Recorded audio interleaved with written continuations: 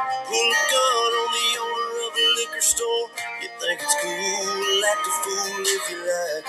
Cuss out a cop, spit in his face, scope on the flag and light it up. Yeah, you think you're tough. Well, try that in a small town. See how. Welcome back to Real Voices of the Game. I'm Dave Dagostino, and I'm joined here by my co-host and star of this show, Bob Schaefer. This is Touch 'Em All, episode 281 on our network. Before we bring Bob in, just want to thank our 50,000 plus subscribers now. Because of your support, we're now the latest streaming podcast on iHeartRadio. I couldn't have done it without you. These shows are for you guys, so continue to bombard us with questions. Continue to follow these shows and give them 5 stars and write some great comments about our hosts underneath. It helps us battle the podcast analytics, just like we have to do in baseball. 74 faithful countries right now following us. We have more countries involved with us than Brick, Bob. And we appreciate the support across the globe here, grassroots all the way to MLB front offices here, including our very own Little League Baseball. So with that, Bob, welcome back to your show. All right, good to be back. Yeah. We got a lot of questions today. I kind of pared it down to what's going on in the baseball world, and I know you've got some strong opinions, as I do, on the it's hard to go at these young kids because they haven't grown up another way. But what are your thoughts on? Our audience wants to know what your thoughts are on the Seattle Mariners pitcher George Kirby to kind of set it up. You know, he went a certain distance for his team, and they asked him to go out for the 7th after he had thrown 90 pitches and ended up blowing the game in the 7th. And not only was he not mentally ready to go out there, physically he wasn't ready, and then he went at his managerial staff in the media the next day, and it was just like a whole unraveling of things that probably I know you grew up with, and you grew up coaching, and I grew up playing and coaching as well, with just the total opposite of how he handled all of that. So I'll let you unwrap that any way you want. Well, that's the definition of selfish. And selfish, you can't fix selfishness. And in the old days, or the good pitchers go out there with that, they're going to complete the game. And in fact, he's allowed to go out there for the extra inning. He should be happy about that instead of blaming somebody because they gave up a home run. But I wouldn't want him on my team, put it that way. Even though he apologized and everything else, he's not a team player. He's looking for himself, looking for stats, which unfortunately a lot of players are because they know that's how they get paid. But the thing is, we always learn, and I always taught my players, if you play the game right, the stats will take care of themselves. But this guy is a big excuse maker, and I've never seen him pitch. I really don't want to watch him pitch because that's one of the worst things I've heard in a long time. Yeah, it seemed like it almost seemed way too natural how he came out. And is that that's how these pitchers are being trained though right now, right? Like it's almost appalling to go beyond 5 innings and then mentally, physically, probably not trained to do that right now. Well, it used to be you go 5, you dive, you maybe get a win for your head. Go 6, you might get a quality start. And in 7, that's like, they don't want to get into that territory again. But I see all our minor league stats every day. And, I see top to bottom, AAA all the way to A-ball. And I haven't seen more than just a few guys who have pitched more than 80 pitches. We have a good organization.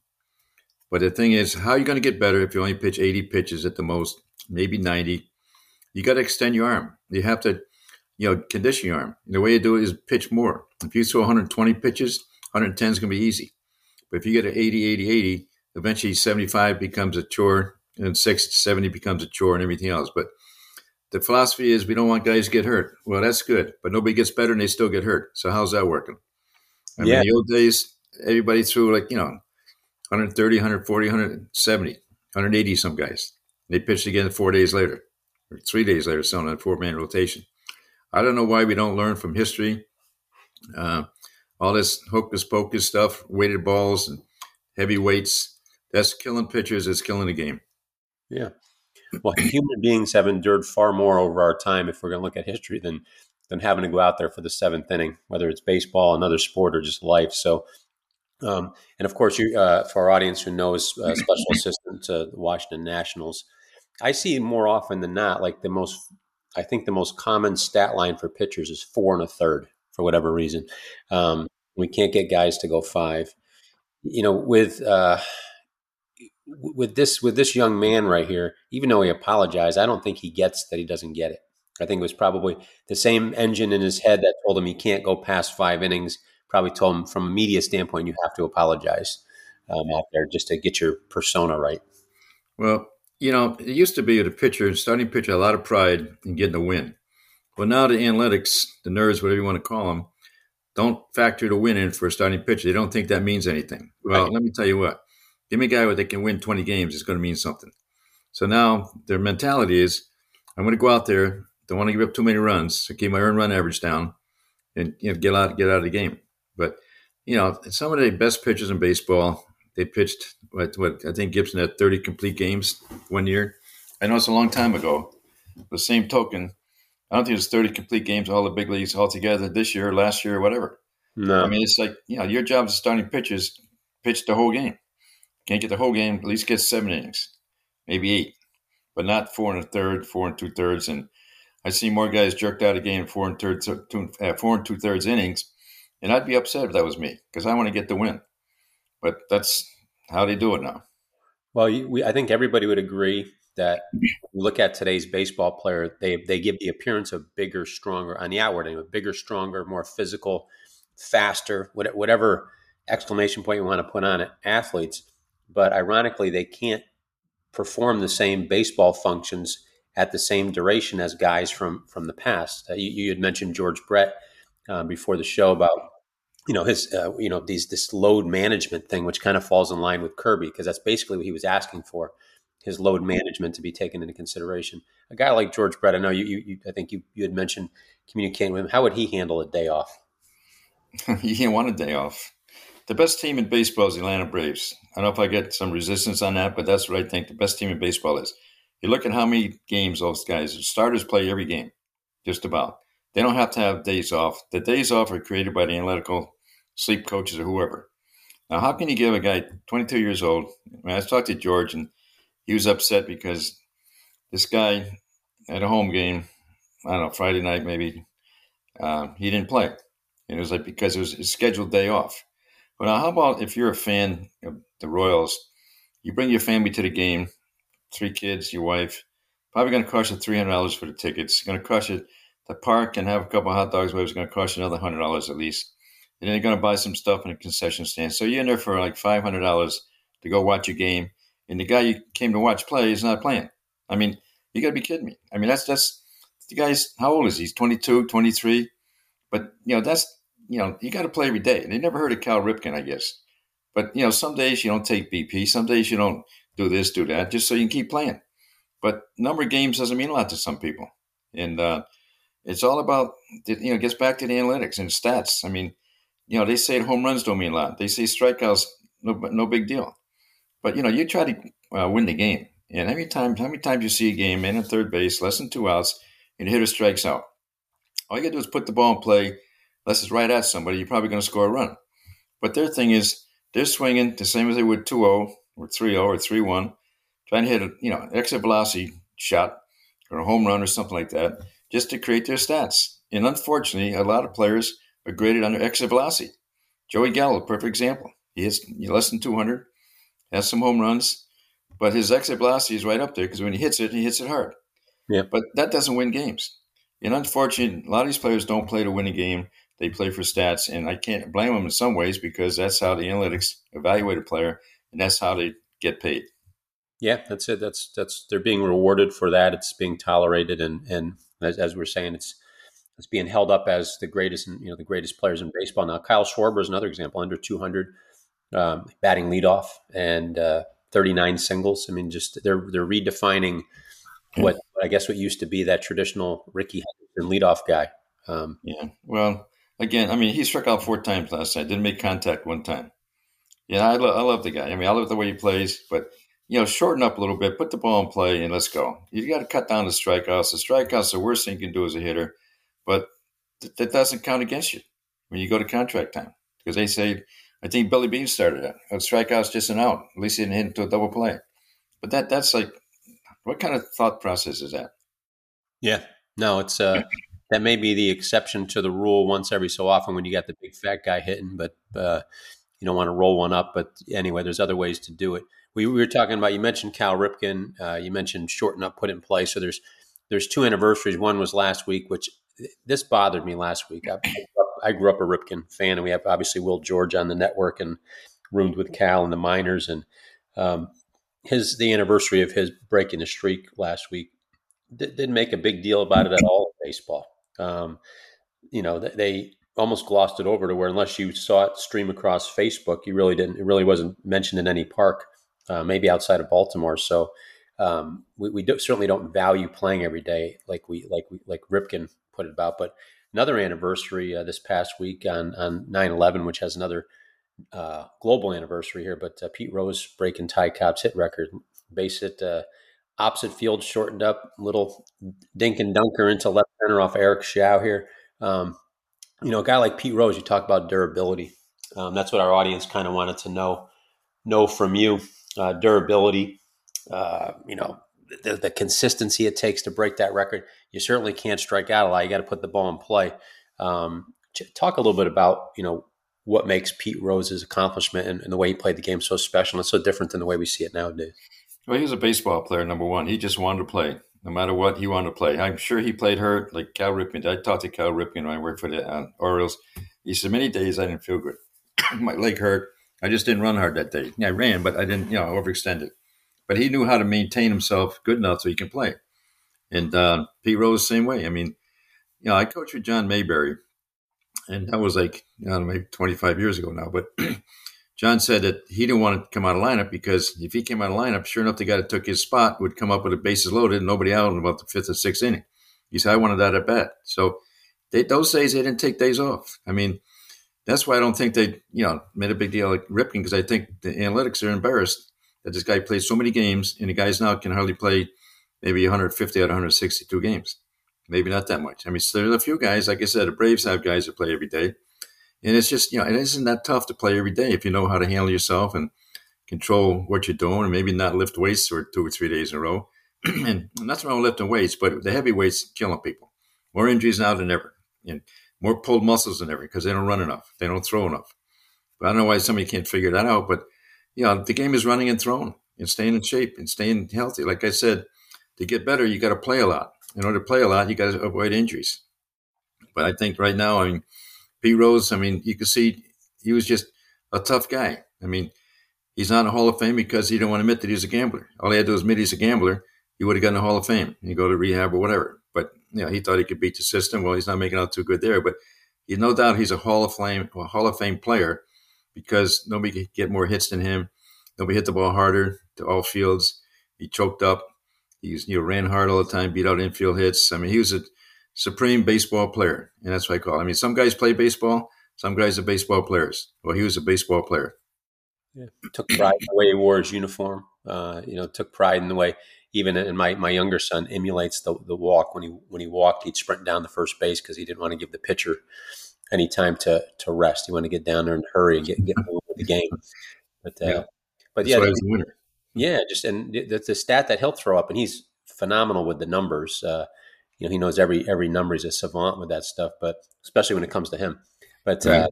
He had he said, I'll tell you, he had the most wins of any player in the history of baseball, 1,972 wins. He said, is that right? And we talk about winning not being important. Why the heck else are you playing the game?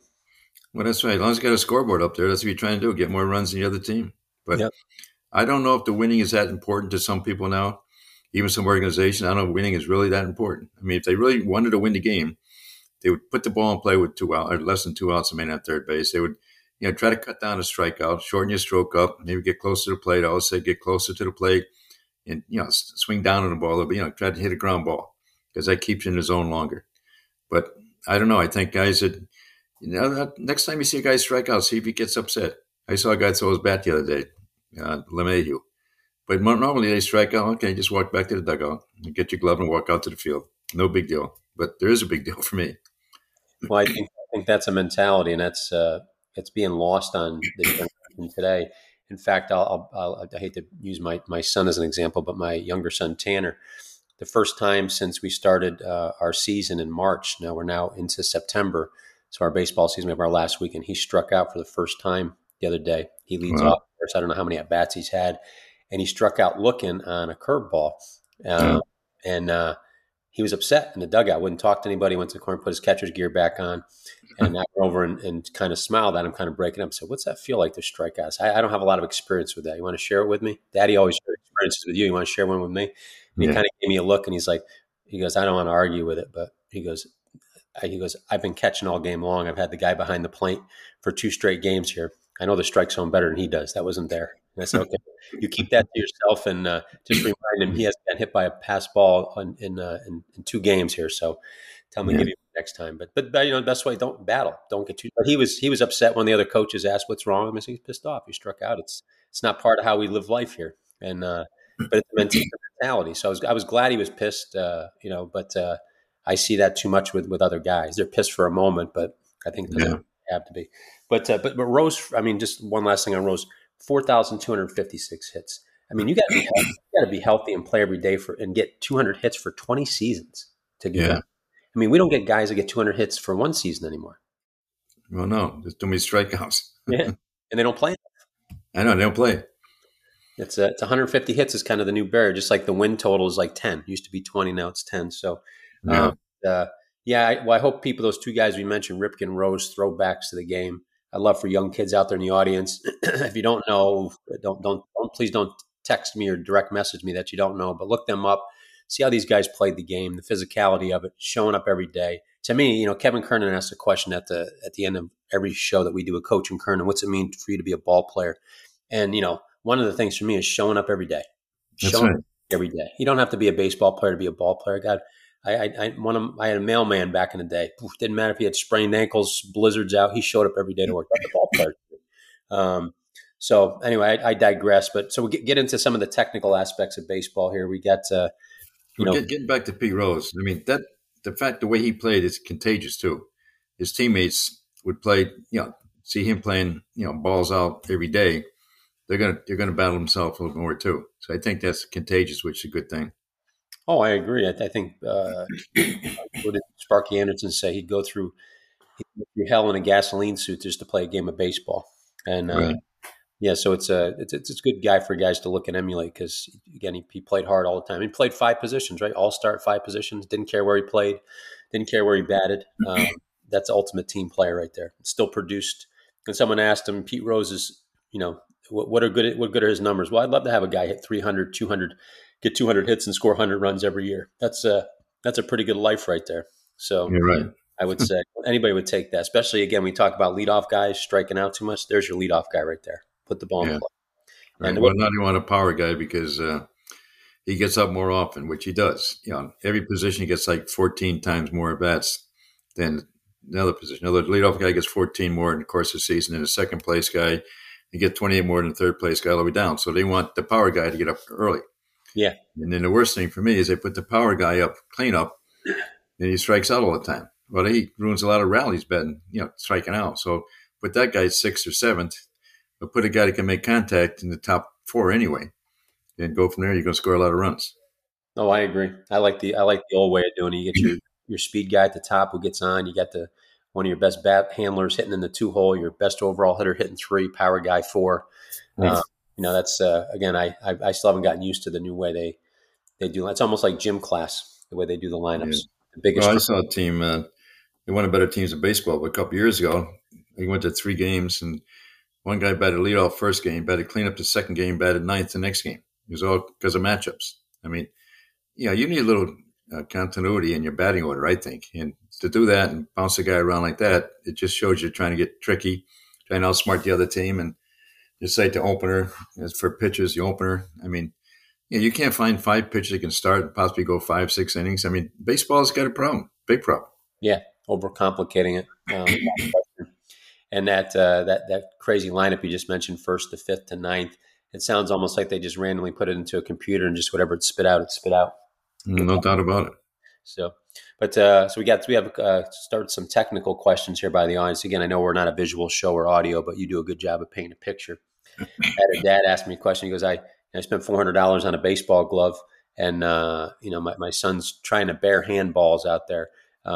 If he's going to do that, could you ask Bob to explain when it's proper to do bare hand, how you do the bare hand, and then kind of jokingly why I got to spend $400 on a glove? I think that's a him problem, not a you problem. Well, barehand, I think too many guys try to barehand it when they should field it with a glove. Now, barehand is do or die play. A lot of times it's spin on the ball, so it's tough to really grab the ball without, fouling it.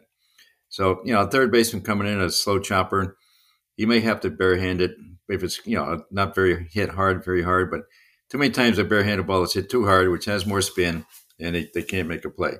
So barehand is a do or die play. But I still can see a guy catch it, charging the ball, catch it with the glove hand, and then, transfer it to the throwing hand and throw. But it's an individual thing. I mean, I've seen guys shortstops barehand balls that hit to the right, the big hop, they barehand it, throw to first. But again, I don't think it's a whole lot quicker because you still have to bring the ball to the middle of your body to make an accurate, strong throw.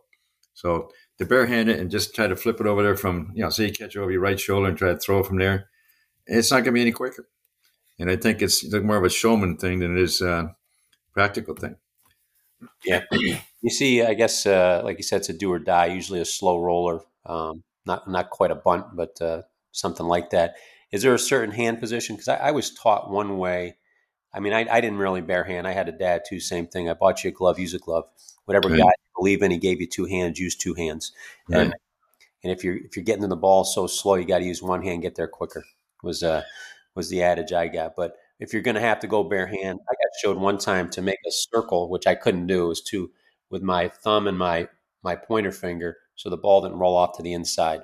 I found that to be way too technical for me. So you're almost fielding it with your middle, your ring, and your pinky, and towards that little circle. But I just, the few times I did bare hand, I grabbed that whole hand and went with it.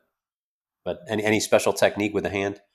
Well, I think just your hands got to be open, facing the ball, not sideways, just open facing the ball. Just catch it first, and then re-grip it, get the seam, and come up to your chest. Excuse me, come up to your chest and throw. But again, it's an individual thing. I mean, you catch it as your right foot's on the ground. You take a step with your left foot and throw off your right foot. So it's like one continuous motion. But like I said, I think it's overused by some guys, and I think that you're better off using your glove so you're secured and throw. And if it's a slow roller, it's a tough play anyway. So I don't know if the technique barehand is going to be a whole lot better than catching with your glove, but some guys can do it. Some guys can't do it. So if you can do it, it might be worth your while. Excuse me. I like that. I like that. As you're fielding it, right foot down, and then step through with your left. That minimizes the motion, so maybe Right. minimizes the margin for error as well. So you still have to throw off your right foot. So you catch with your right foot down, step with your left, and throw off your right foot. Right. No, I like that. So the dad that asked that question, that's the technique that Bob would recommend, and I'd also recommend not spending $400 on a 12-year-old's glove. Get him a little less expensive one. But might have some new fingers in case it doesn't work right. That's right. That's right. Or if you're going to spend $400, make sure he's fielding with that glove. So, Yeah. So with if you want to move on from now, we got a question about the attributes of a catcher. Everybody when they're younger kids, they tend to put the bigger kid behind the plate, or the kid with the strongest arm. And there's so much more to catching than that. And I've used my son Tanner as an example. I don't know how big he is, probably 5'6". He probably weighs 100, maybe 115 pounds soaking wet right now. But certainly not the biggest kid on the field, especially since he's playing up a couple age groups. But what are some of the attributes as a catcher as you're evaluating catchers, even at the pro level? What are you looking for? What do guys that make it exhibit to their teammates, and as a finished product? What do you want? Well, to me, the most important thing is, can he call a game? And he has to have the confidence of the pitcher that what he puts down is the right pitch. I mean, a pitcher, to make a quality pitch, is got to be convinced that it'll get the hitter out. But if you see the pitcher shaking the catcher off a lot, you got problems. I mean, most good catchers in the big leagues, or all good catchers, they'll do a lot of pre-game studying. They'll study all the hitters. Then they'll put that into their back of the head, and then factor in what the pitcher's best pitches are and how he can do certain things. So it's a formula between what the hitter can hit and what the pitcher can pitch. And you always go with the pitcher's best pitch rather than a hitter's weakness. But the confidence that the catcher can show or have from a pitcher is the most important thing. So calling a game is the most important thing. And that's why it usually takes a catcher longer to get to the big leagues, because that's not easy to do. I mean, I saw a catcher in A-ball, and he's in the big leagues now with the Yankees. And I saw him at Tampa, and I watched him catch. He looked in the dugout every pitch, and the pitching coach is calling every pitch, fastball, slider, whatever. And I'm saying, how's a guy going to learn that way? I mean, there's nothing wrong with second guessing him. When he comes in the dugout, I say, why'd you throw that breaking ball on a 2-0 count? Now, if you had a reason to do it, you can't argue it. But if he just looks at you like I did, then he's not concentrating. He's not being any good calling a game. But a good coach, pitching coach, manager will teach a catcher how to call a game and why you want to call this pitch in this situation and so forth. Factoring what the pitcher's best pitch is, his command, and all that kind of stuff. So taking charge, having a pitcher's confidence. I mean, Jason Varitek was probably one of the best at that. We had him when I was running my leagues for Red Sox. We got him in a trade. He just became a very smart catcher. And the next thing you want to do is have a catcher that can block a ball. You want catchers, agile enough so they can block a ball. Keep the ball in front of them. Square off so when it hits the chest protector, it goes straight forward, not off to the right. But if you have a catcher that the pitchers have confidence that he can block the ball, they're not afraid to throw any pitch in any count.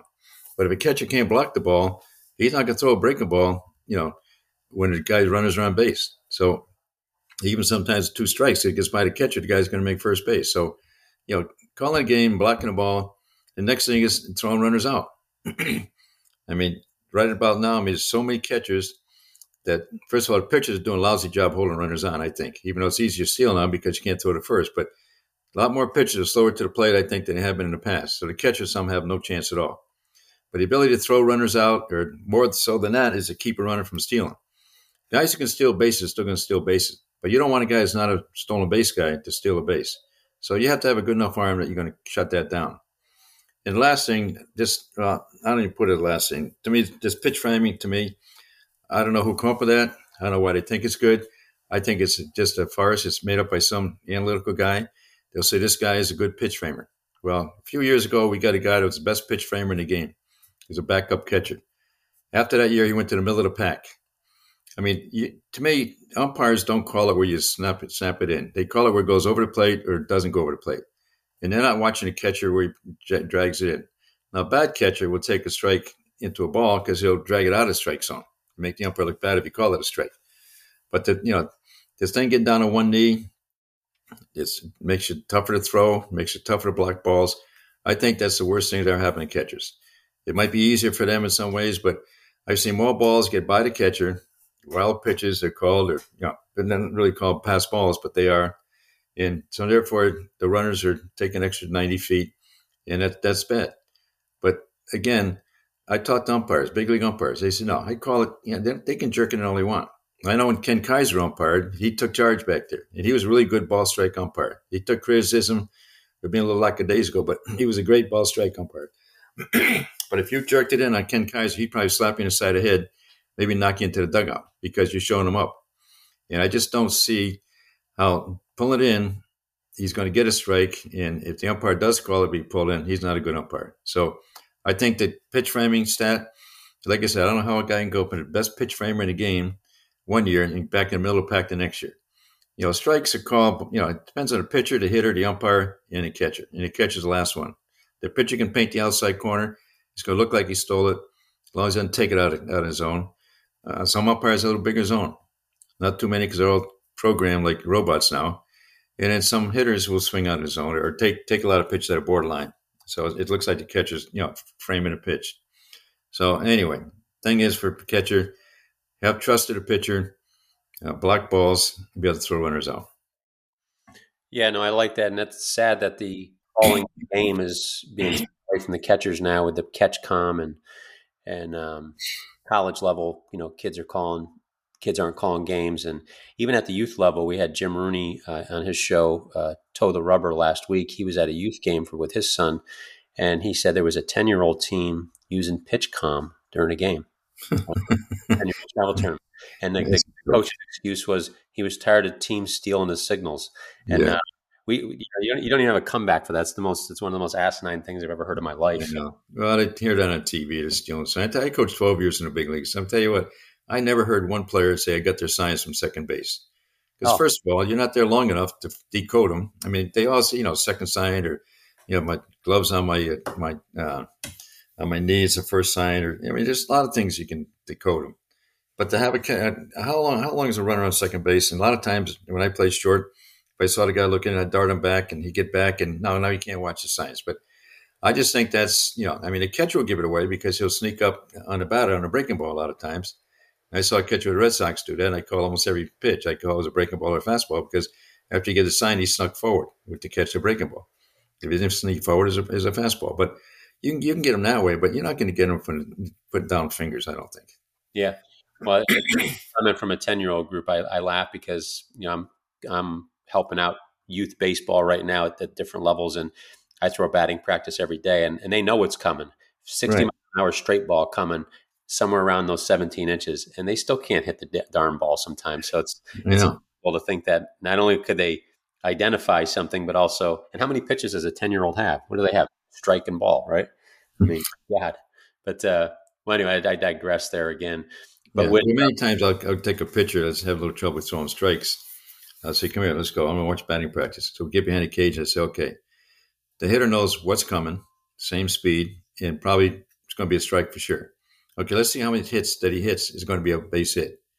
And at the most, you get 4 out of 10, maybe 5 out of 10, but they'll pop it up. They'll hit a ground ball at somebody. So, I mean, I just don't, just throw the ball to plate and take your chances. But you start walking guys, and one thing bad about a walk is I don't need to walk itself, but to walk somebody, you're going to go to a 3-1 count, you're going to go 2-0 count, which are great hitting counts. And that's what the ramification of a walk is. Before the walk, you're going to lay a ball in there, and the guy's going to whack it. So get ahead, like we talked about last week, I think, best pitch is strike one. Then you expand the zone after that. Yeah. And it's another good point. Maybe that's why pitchers should throw batting practice nowadays, because they can get rid of that phobia of pitching to contact. I agree 100%. They should throw batting practice. You get their touch and just show once in a while change speeds and show that, how effective that is to a hitter. And if I ever did it again, I'm not, because between you and I just retired the other day. I've had enough. So I'm done. But I mean, they laid off a bunch of scouts, and I knew I was probably on that list. So I said, look, before you'd lay me off or not renew my contract, I'm going to retire. I've had a great career, but it's just hard for me to go to games anymore. And I'm not traveling to the big cities because I don't want to get shot. And I just, I used to love to go to Chicago, New York and everything. But to me, that's too dangerous. And I just don't enjoy the game like I did before. Yeah. No, I don't blame you not wanting to go to those cities. If we have audience members there, stay safe. But that's insanity run amok in those cities. Well, we're on the pitcher right now and the catcher relationship. One of the audience members wanted to know, and we don't have to do all of them, but just some patterns that pitchers should look to get into. The one example I think I gave, if you throw a fastball and the guys behind it don't speed his bat up with a breaking pitch or something soft or off speed. Or my favorite one, which as a hitter I laughed at all the time, where when you're fouling a ball straight back and everybody says you're on it, you're really not. You're not on it at all. And then what I tell our catchers is, hey, when someone fouls a straight back, just raise it a little bit. Just give me that same pitch just a little bit higher, and we got them. So some pitch patterns and some things that pitchers can look into that you've seen be successful. I know they're not all cookie cutter, but just some examples of that for kids. I think a pattern for pitchers, just follow the last swing. Just take a look at the last swing. Now, with this launch angle thing that's destroying a lot of hitters, if you see a guy swinging up, well, he's going to have trouble catching up the good fastball up top. But then you get, the whole thing about pitching is changing speeds, location, movement, and velocity is last for me. But changing speed is the most important thing. The location is probably the second most important. Well, probably number one, but then change the speeds, but then movement. So if you have great movement, you don't have to change speeds as much. Like you get a hard sinker, you can just say, here it comes, try to hit it, and it hit the top of the ball, and I hit a ground ball somewhere. But velocity, unless you throw over 100, which some guys do now, it's tough to square that up, no doubt about it. But those guys who throw that hard, sometimes, first of all, they break down, and second of all, they get behind the count all the time. But the pitchers, when I evaluate pitcher scouting, I look at two things, walks and home runs, especially relievers. If I see a reliever that doesn't walk many guys, doesn't give many home runs, I don't care how hard he throws or whatever, he's going to help you win because he's going to get quick outs. He's going to keep the ball in the park. And he gets back to the same thing. Like home runs are good. They're overrated, I think, in a lot of ways. The guy hits 40 home runs, 20 probably don't mean a whole lot as far as winning a game. It's probably the game's already out of control, but home runs are good. But the thing is, you got to control the inning. You can't give up big innings. So you get the pitcher, bases loaded, nobody out. You go out to the mound. First thing you say, like, don't worry about the guy in third. Let him score, but don't let the guy in second or first score. So just get ahead of this guy. Try to get a ground ball or try to get a quick out somewhere, but don't try to nibble and then walk a guy. Now you get the base loaded again with a one run in. So just it's preventive pitching, so to say. And it's going to happen. You can get the base loaded sometime, but the guy that tries to pitch out of it without giving any runs is the guy that causes the big inning. In conversely, when you're offensively, you got to try to get the big inning. So it's just, and I think there's a stat that shows the team that wins will score more runs in one inning than the team that loses in a whole game. Now, I went through a few box scores the other day, and it was accurate to a certain extent, but it wasn't that accurate. But again, the big inning will kill you defensively. You got to be, sound defensively to avoid the big inning. Don't give mixed routes and so forth. But pitching wise, I think, like I said, a lot of the time I had a good pitching coach that just followed the last swing. If he's late on a fastball, throw another fastball. The other thing I've seen many times in the big leagues is that in the first hitter, you throw a fastball, strike one. Then you throw a slider, maybe strike two. Then he comes a curveball. Just keep throwing a fastball. He shows you can hit it. I mean, I don't know why you got to show him all your pitches. Right. He's got to earn the right to see all those pitches. I know, but that's how they do it now. And it's like, I remember when I was coaching in Kansas City, Buddy Bell was a manager. And he had to miss a game. He had to go, he had a death in the family. So I'm managing. We're playing Seattle. And that's where Hernandez, he was just a rookie then. It's his second big league game, I think. You know what I'm talking about? He's a great pitcher, for a long time. But this is like in probably 2005, I guess it was. Anyway, he's pitching, rookie, throwing good. He's got throwing fastball, slider, occasional changeup. All of a sudden, we start hitting them. We didn't get anything off in the first 4 or 5 innings. All of a sudden, we started getting a couple of hits together. Now here comes the curveball. We didn't know he had a curveball. He held it back until he really needed it. And right then, it showed me this guy knew how to pitch. Felix Hernandez, that's what I'm thinking of. But he knew how to pitch, but he didn't expose everything he had right away. He didn't show him all his pitches until he needed the put-away pitch. So that's what you got to do as a pitcher. I mean, move the fastball around, let them show you they can hit it, and then you can start changing speeds and use the rest of your pitches. No, I like that. We have a rule on our group. Again, I'm dealing with I'm not at the college level anymore. I'm coaching younger kids, and before we're allowed to throw other pitches, they've got to produce in the bullpen with no batter, no pressure, no anything, where they can throw strikes 9 out of 10 times with a pitch. And then once they do the whole plate, 17 inches, and we cut the plate in half. They got to hit each half 9 out of 10 times. Then we split it up into the 4 quadrants: up and in, low and away, up and away. And when they can do that, then they can use that pitch. And we do that with all the pitches to make sure. One of our pitchers grabbed me in the middle of an inning the other day. 3rd inning, was throwing really well. And my younger son, Tanner, was catching. He goes, every time I shake Tanner off on the fastball, he puts the fastball back down. And I said, I'll let you have that conversation with him. But if you see him get up and start taking his helmet off and come out to the mound, just wave him back. Tell him you understand, because you don't want him out there. And so he explained to him real simply, like you said, they're not hitting your fastball. So why do we want to show them anything this early? And number 2, you can't locate your other pitches. So there's no point in giving away a pitch right now if you're not locating your other pitches. So real simple, common sense, right? Right. I mean, I would wish that you get 4 pitchers and say, okay, we're going to have a contest. We're going to see how many strikes you can throw in a row. So get pitcher A, see how many you can throw in a row. I mean, depends on what level you're at. But even, I think, at the big league level, you might get 6 or 7 in a row and all of a sudden it's a ball. I mean, pitchers are different. Everyone's different, of course. But to me, just stress throwing fastball strikes and then go from there. But if you get behind with a fastball, now a breaking ball is tougher to get over because of the break. Although some guys control that better than do with fastball at times. But, just establish your fastball and work off of that. Yeah. Yep.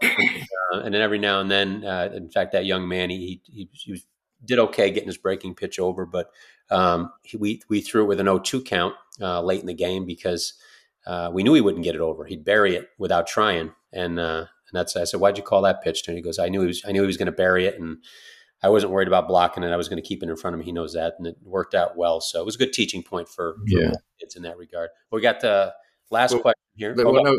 One thing about pitching, no matter what level you're at, your job's to make a pitcher better. I'm watching these Florida State League games, and I see a lot of sliders, more sliders than fastballs. And I talked to one of the radio guys. I said, "What's the deal with all these sliders?" He said, "Well, the pitching coach says you get a better chance to get a hitter out with a slider than do a fastball." So I said, "Okay, that sounds good, but you're not making a pitcher any better." Now he goes to the next level. They don't swing at that breaking ball in the dirt. So now you get 2-0. What are you going to throw then? But the thing is, you got to establish your fastball, and you get moving around the strike zone, and then you work off of that. There's no doubt a slider, curveball might be a little tougher to hit, but you can't just keep throwing slider, slider, slider, because first of all, your command is not going to be as good. Second of all, they're going to start sitting on it, especially how higher up you go in baseball, and now you're dead. What are you going to do now? You can't throw a slider. If you can't throw a 2-0, what are you going to do? Yeah. So make them better. Teach them how to get better. Teach them how to get a little more command. Teach them how to get a little more stamina and so forth. Well, I think the point that you're making really well is, and with all the topics today, is everybody tries to get super tricky and tries to beat the system rather than just putting their head down and doing that same old boring winner every day, because that's what gets the job done. Right. Also, well, we not to pick on our pitchers today, but we're trying to help them out. But the pitchers, the last question we had today was about the pitcher's role on the field, and it's got two-part. One would be nobody on base. Obviously, anything hit right side would be kind of a cue, and then second one is runner on second base. What's their responsibilities? And I'm going to throw a third one in because I get on our pitchers about this. What's their responsibility with the catcher, ball in the dirt, pop up, things like that? What kind of demands would we have on a pitcher in terms of just communication with their buddy back there behind the dish? So you can start whichever one of those you want. Well, first of all, every player in the field has a job to do as soon as the ball's hit, and even a pitcher. I mean, nobody on ball to right side, you got to take off for first base. You can always stop, but you can't, look at it and see if I have to be there or not. You just got to go and then stop if you're not going to be involved in a play. First baseman fields and you can do it unassisted, then just stop. But too many pitchers I've seen, even in the big leagues, they're late getting to first base and it becomes a hit because that's what it is. Should be an error, but it's not. It's a hit because they don't anticipate or, once it's hit, I mean, catchers usually yell, get over, get over, get over. But you shouldn't have to have the catcher tell you what to do. You should tell yourself, once the ball's hit to the right side, you take off and then, like I said, stop short. Now, the other one you talk about was, what was the other one you said? Runner on second, so it's a potential play at the plate, right. or third, based on whether it's a fly ball or a right. base. Well, runner on second, you got to back up home plate because, you want the ball to be thrown home. And you just got to go and get as deep as you can. When you back up, your job is to keep the ball in play. It's not to, catch and throw the runner out because that's not going to happen. But you just want to keep the ball in play. And with a man on second and a base hit to the outfield, if you keep the ball in play, the guy to hit the ball might not get to third. He might get to second because he's going to follow the throw and he's going to keep going once he sees the ball coming home. Now, first and second, with a base hit to the outfield, the pitcher's got to go between third and home. And then once he gets in that area, he's got to see which way the throw's going and go that way. If he's going to go to third, back up third. If he's going to go home, back up home. But like I said, the biggest thing about backing up is you got to get as close to that out-of-bounds fence or line, amateur ball. It might be a, chalk line. Get as close to it as you can so you can keep the ball in play. But again, if you sitting there and, a lot of times they get upset because they get a base hit and they forget about backing up. Well, you got a job to do. Once that ball's in the outfield, your job's to go back up and just get there. Yeah. That's one of the cues we use. That I like the point of keeping the ball in play. We tell them to put their butt against the barrier wherever it is, and that way everything is in front of them, and they're moving that ball toward the action with it. But we had that happen again. We work on that every day with our pitchers, and the shell shock or not being able to move on from giving up a hit as you described. They'll stand right in the middle of the diamond, and I'm lucky. I've got an angry Italian catcher behind the dish, so he gets on those pitchers. A lot of times the pitcher thinks he's a cutoff man. He's not the cutoff man. He's a backup man. No. But again, you got to react right away, and you got to sprint to that spot. You can't just dilly-dally there and say, "Oh, it's going to be a good throw." No, it might not be a good throw. Yeah. But little things like that, that again, avoiding big innings. I mean, just by backing up, you might keep that batter runner from taking an extra base. Yeah. Now, the third one, we're coming up on time here. It's a good way to close on it, but. So we pitcher catcher communication, or even corners, I guess, should be getting involved with this too because they're close to the action. Ball in the dirt with a catcher where they're blocking, or a pop up with the catcher. what kind of communication system do you have, or did you have with those positions with the catcher to let them know where the ball is? Well, a lot of times when the catcher blocks a ball, somebody loses the ball. Well, that's where the pitcher's got to, yell at him. It's over there, over there, over there. Or maybe he might be able to get it. If the pitcher is on his toes, he might be able to go and get that blocked ball before the catching and recover and get there. But communication is a big thing. And a lot of times the catcher can find it right away. And then the pitcher's got to direct traffic, so to speak. There he goes, or whatever. But on a little pop-up, I always said a catcher should never catch a pop-up in fair territory. If it's high enough, excuse me, if it's high enough, the first baseman, third baseman will probably come in and catch it. And if they can't get there, there's nothing wrong with a pitcher catching it. Just go in there and call it. The pitcher should call the catcher off, unless it's really a high pop-up.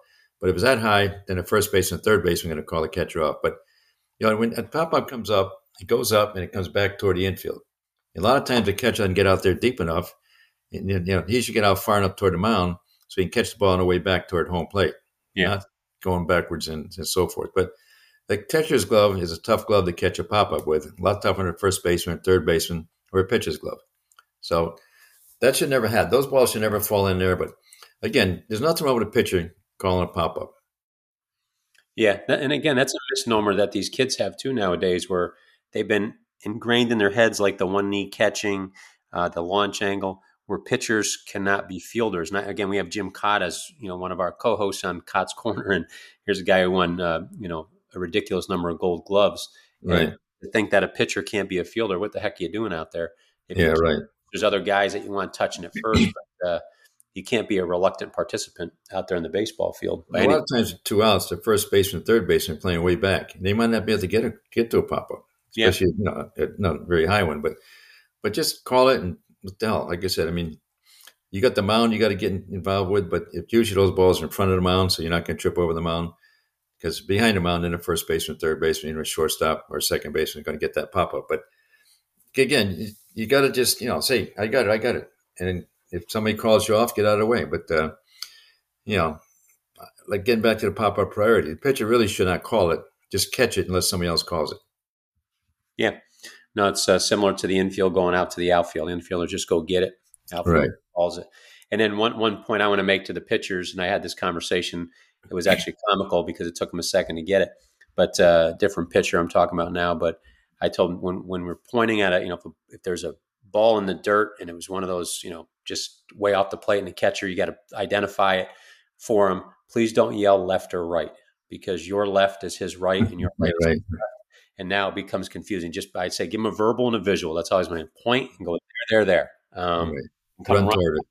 Run at him like he stole your milk money. Just there. Of course, they don't get that euphemism either because they don't carry milk money anymore. But you live and you learn here. So, but we appreciate the audience participation in this show. We want more of it. I think we get good ones every week, but we challenged them last week, Bob, so they delivered. So challenge you guys. Good. Make sure you take advantage of the knowledge we have here with newly retired Bob Schaefer, which means he's got more time to answer your questions. So make sure you load us up next week. And Bob, anything you want to leave the audience with today? Well, I just think the replay is out of control. They're replaying everything. Anything close play, they're replaying it.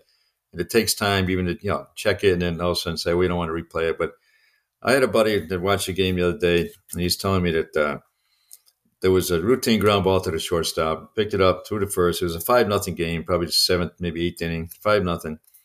All of a sudden, the manager comes out of the dugout, and wants to replay. And nobody can figure out what the hell he's replaying. It was out at first by 3 steps, maybe more. So he's coming out. He wants a replay. So the umpires huddle up, and the replay was that the shortstop had his heels on the grass before the ball was hit. Oh. And so it's like it's picky on. Are you kidding me? You got to be embarrassed to replay that. I think if it's a 1-0 game, maybe, but 5-0 game, are you going to challenge that? Well, of course, he won the challenge, so I think it became a ball. I forgot the rules, but I think it just becomes a ball now, and the guy's hitting again. But it's just so far out of control. They're taking too long to replay a lot of these plays. And just let the umpires umpire. But again, Manfred put this in because he want to take advantage of all the technology. In some ways, it's good, but some ways it's really bad and it's really slowed the game down. And let the umpires umpire. If the umpires ever replayed a base running mistake or a sliding, bad slide, I mean, how would the game look then? Because players screw up a lot more than the umpires do. So I just think, make the umpires better. But right now, I think a lot of lackadaisical because they know they can't screw the game up because they call, play wrong. They just replay it and they correct it, and he's off the hook. Yeah.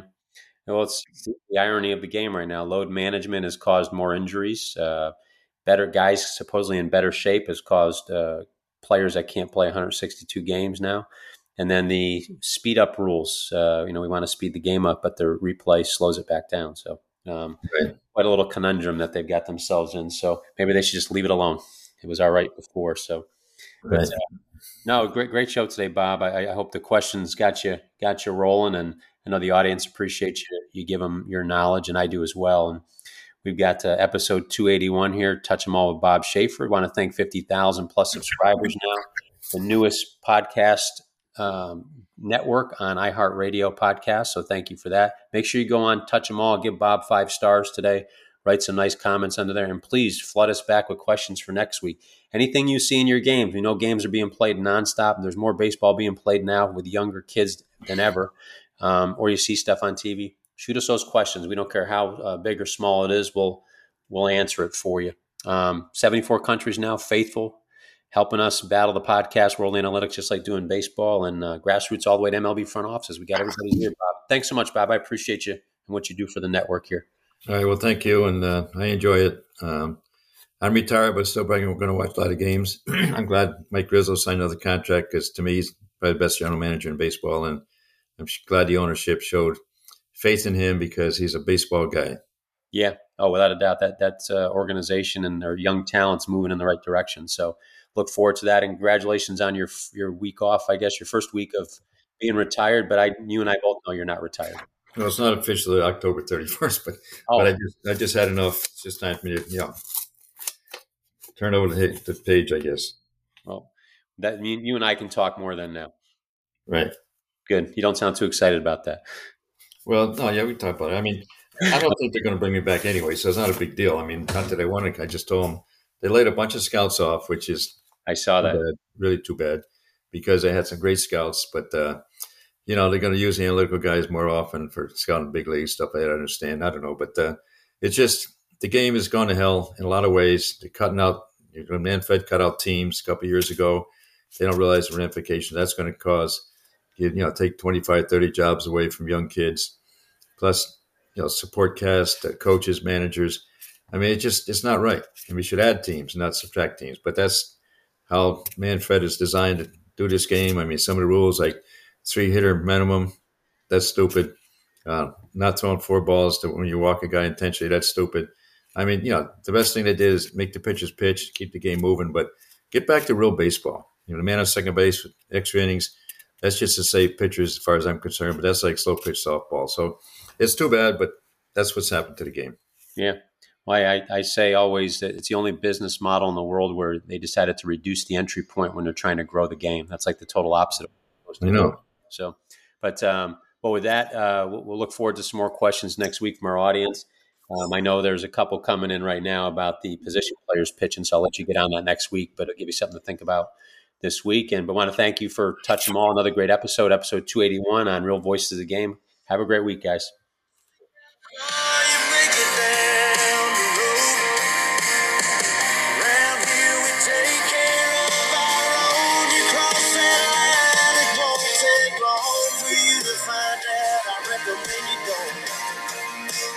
Try that anyway.